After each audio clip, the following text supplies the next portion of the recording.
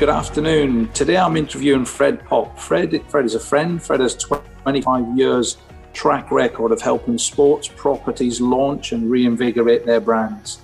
You'll soon hear that Fred's a native New Yorker. He's a keen footballer and a golfer. He's most importantly, he's a father and he's a venture builder. But Fred, can you just put that into a tiny bit of context for us? Because that is very understated of some of the brands and some of the associations you've reinvigorated. Sure. Well, I've been very, very lucky to have spent my career in sport. I've built and exited a few businesses that specialize in working with governing bodies. For the early part of my career was in New York, where we worked with the NFL, the NHL. We worked on the rise of American soccer, which continues to rise. I got here to the UK and started a business that also focuses on golf, how to grow golf participation, how to grow golf commercially, and how to help the biggest brands in sport, get more people playing more sport in more places. Your background really stretches. You're so multifunctional across so many sports, but you do have a real big one foot in the golf world with the brands that you represent. With everything that you've seen happen in the last 12 months with the pandemic and golf reopening, how do you feel golf has represented itself through the pandemic? Has it stopped, altered? Has it gone up? Has it gone down? What's your view on it, Fred? I think that the stock value is certainly raised, and raised in particular regard to mental and physical wellness. The pandemic gave golf a chance to expand to people looking for outdoor respite, something that combines exercise, companionship, competition, hands, face, space, all the things that we keep seeing. And with so many things right now that you can't do, golf has never felt more like freedom. Getting out of the house, getting out of all the things that are keeping us down a bit. The business to business perception of golf in the wider sports industry, is it seen as contemporary, or is it seen as far behind others, or does wider sport take many ideas and insights from golf, or are we trailing? I think on the amateur side, on the general public side, golf is not seen as contemporary. I think there's a bias against the game and the business of golf, but I think that's patently unfair. I think on the professional side, it's like everything else. The top of the pile, the USGA, the R&A, the PGA Tour. I'd put them up with Premier League, Major League Baseball, MLS in minding after the athletes, servicing their patrons, giving people a premium experience when they get inside the gate. So there's the kind of fantastic professional top end. It's the middle piece where most of the perception happens. I think with World Handicapping, we have a real opportunity, all of us. How do we cater to the nomadic golfer, who can now feel at home wherever they play? It's interesting though, isn't it, that the last twice me and you've got together, one was to eat. Yes. Yeah, which was nice. So there's a pastime that we both enjoy. And the other was just to whack a ball around a field. Yeah. So that there was a big thing for me on both of them, and they're absolutely parallel. I just hadn't seen you for a while. So beating each other or scoring, it never, I don't think we even took numbers, So it's really interesting that the pandemic and everything that's happened, it's brought people into wanting to be together and wanting to be out. And I worry, me personally, that there's too much focus at the top end of everybody getting handicaps and everybody wanted it, when in actual fact driving ranges and stuff like that, they were equally as busy, and adventure golf was equally as busy, and coming back to that family experience, there is a lot of people tipping into the sport, which is really interesting. It's how we keep them engaged. So go on then, Fred. Magic one time. Right. I'm putting you in charge of rebranding golf. What would you make happen on the tours to possibly change a perception? So sprinkle some stardust from the top down. How do we get people more engaged? I think professional golf is too dependent on hero worship, too dependent on singularly focusing on Tiger Woods and everything he does in every facet of his life, or Rory, or Jordan Spieth when he had his run. If you took the best of all of sport, I'd say I'd build a team-based competition, first of all. Look at the Ryder Cup. It's set up for the fans to watch and experience a good time, and you're close to the action the way they set it all up. So I would say team-based, somehow put a layer of team-based competition either alongside or on top of the PGA Tour. It's, find a way to get the time down, right? I mean, it's one thing if we're home all day, we have all the time in the world to watch from the first tee to the last tee of a major golf championship. But you've got two girls, I've got two girls. They're both making big demands on my time. How do I use shot clocks, other mechanisms? Take the championship into a more exciting direction. Try to get it to 2, 3, 4 hours, something akin to a Premier League game or an NFL football game that's more consumable within a reasonable amount of time. I think if we had this nation against nation somehow grab that excitement that the Ryder Cup offers, might make PGA Tour a bit more interesting, or at least team against team. Fred, you're absolutely spot on, and I call it my mum test. My poor old mum's not with us anymore, but my mum wouldn't have watched a golf tournament, but she loved the Ryder Cup and different, because it was person against person. My dad could explain it in 10 seconds, and you could see one person celebrating over another where, I agree. It's a little bit like a 72-hole tournament. It's like watching a marathon, isn't it? You watch them set off and you watch them finish, the bit in the middle. Well, there's something on those lines where I read not long ago that I'm gonna pull the number out of a body cavity, but something like the top 100 athletes in the world get paid $15 billion a year. So what's happening is you have this interesting effect where it used to be Man U, right? Yankees, LA Lakers. Now it's where did Wayne Rooney go play?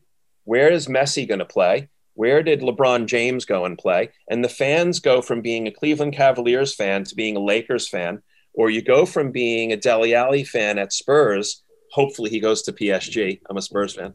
And what's happening, this generation, the kids who are, 8, 10, 12, 14 are following the players. So if golf was able to create Team Rory, Team Tiger, owned by the Shark, owned by Phil Mickelson, follow the superstar, but build a team around it, that's where they unlock a whole lot of magic, but they haven't really gotten there yet.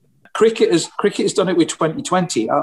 You've got to take your hat off to the cricket people. 30 years ago, they were all wearing white. They're all wearing the same bloody outfits. So the teams were so bland that they wore the same bloody clothes. Well, you've got atmosphere. You've got a time-bound evening. You've got a team where you buy into the kit. You've got technology in the stumps. Golf hasn't adapted, has it? It's still kind of going. We've got this Ryder Cup every 2 years that the whole world focuses on.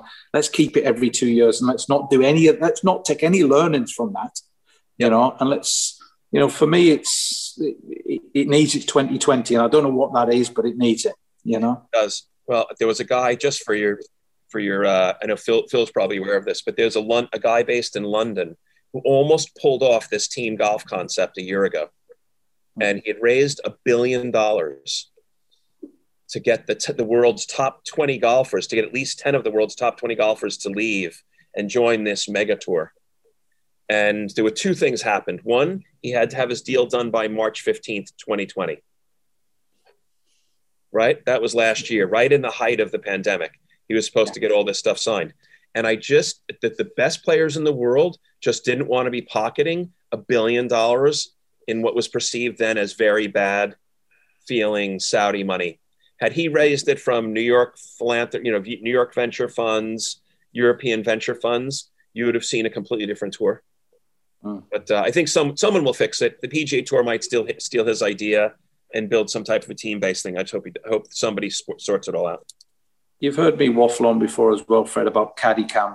That as much as it give a different perspective, golf, we've got to make the players are all vanilla. They're all, and what you're now seeing on YouTube and that, whether it's Mickelson messing about and stuff like that, they're making them into personalities, that they're using social media to make them not just this robot anymore, because it is very robotic, the game. You're not decided, you're not meant to be out there sticking into each other or making a noise. Yet you see Ryder Cup first tee, they're singing songs, and they say you go onto YouTube now, and whether it's trick shots or anything, or the guys even just doing fun things, that they're actually bringing themselves to life. And I really do think the tours need to get into caddy cam. I want to listen to what Billy Foster's saying to Max Fitzpatrick. I want to hear the crack that's actually going on, and find out what these players are really like, because it's why we all watch the YouTubes and all these different things. We're voyeurs, and we need to be engaging more, Great.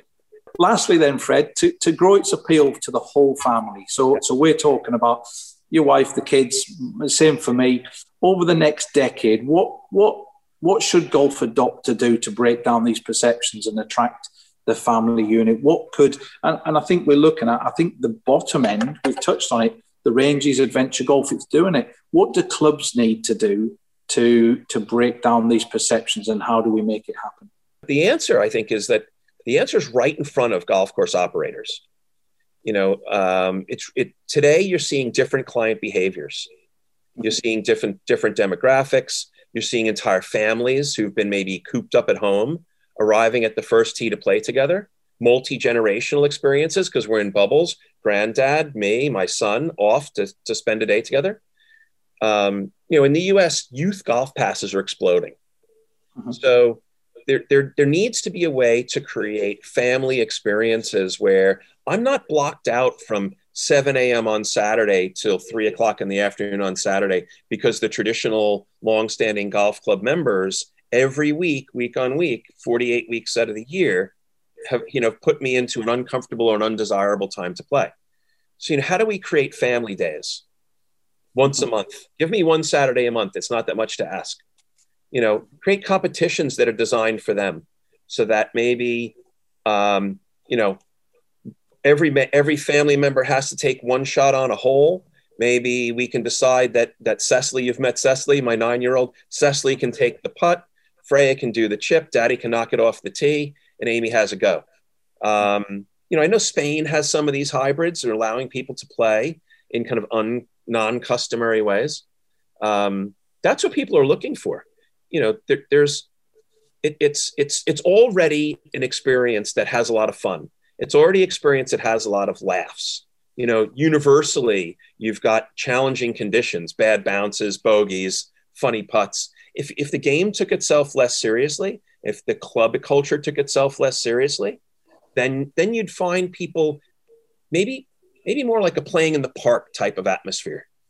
I want to take my kids to the Warren or up to the park or up to the beach, bring whatever combination of balls, sticks, bats they want to take. Golf is more than the ball in the club, right? I mean, you hit on it earlier. It's about the connections, the lifelong friendships and relationships. And right now, I don't see golf offering me that solution for my 2 young daughters. But in order for golf to grow, we have to make sure that we're allowing people who don't have access to the game to learn the value of the game and the life skills that come with it. So I think there's family, and then there's keeping people in need flowing into the game. That's going to keep us vibrant for years to come. I think we share the same mindset, Fred. So I understand. You've just said inclusive and not exclusive. You've touched on family and experience, and it's wider than families. Everybody, isn't it? Families. I live in a nice little village, and everybody's now part of that family. We're all speaking to each other because we're all being hit. And actually, golf clubs, you're absolutely spot on, Fred. They need to dumb down the rules. They need to open their doors. They need to try and look at a member and get them to encourage them to bring their dads and their children and make everybody welcome at the venue. I think you're absolutely spot on. Yeah, it's hopefully the stuff that we've gone through over the last year, people might just reset. People might reset some of their values, and you know, that bonding. Fred, listen, I know I've taken up a lot of your time and you're always busy. I really, really appreciate it, and I appreciate the insights, and I can't wait till we can have something to eat and play a bit of golf again together. Thanks, Phil. Thanks anytime. Thanks, buddy. See you soon, eh? Cheers.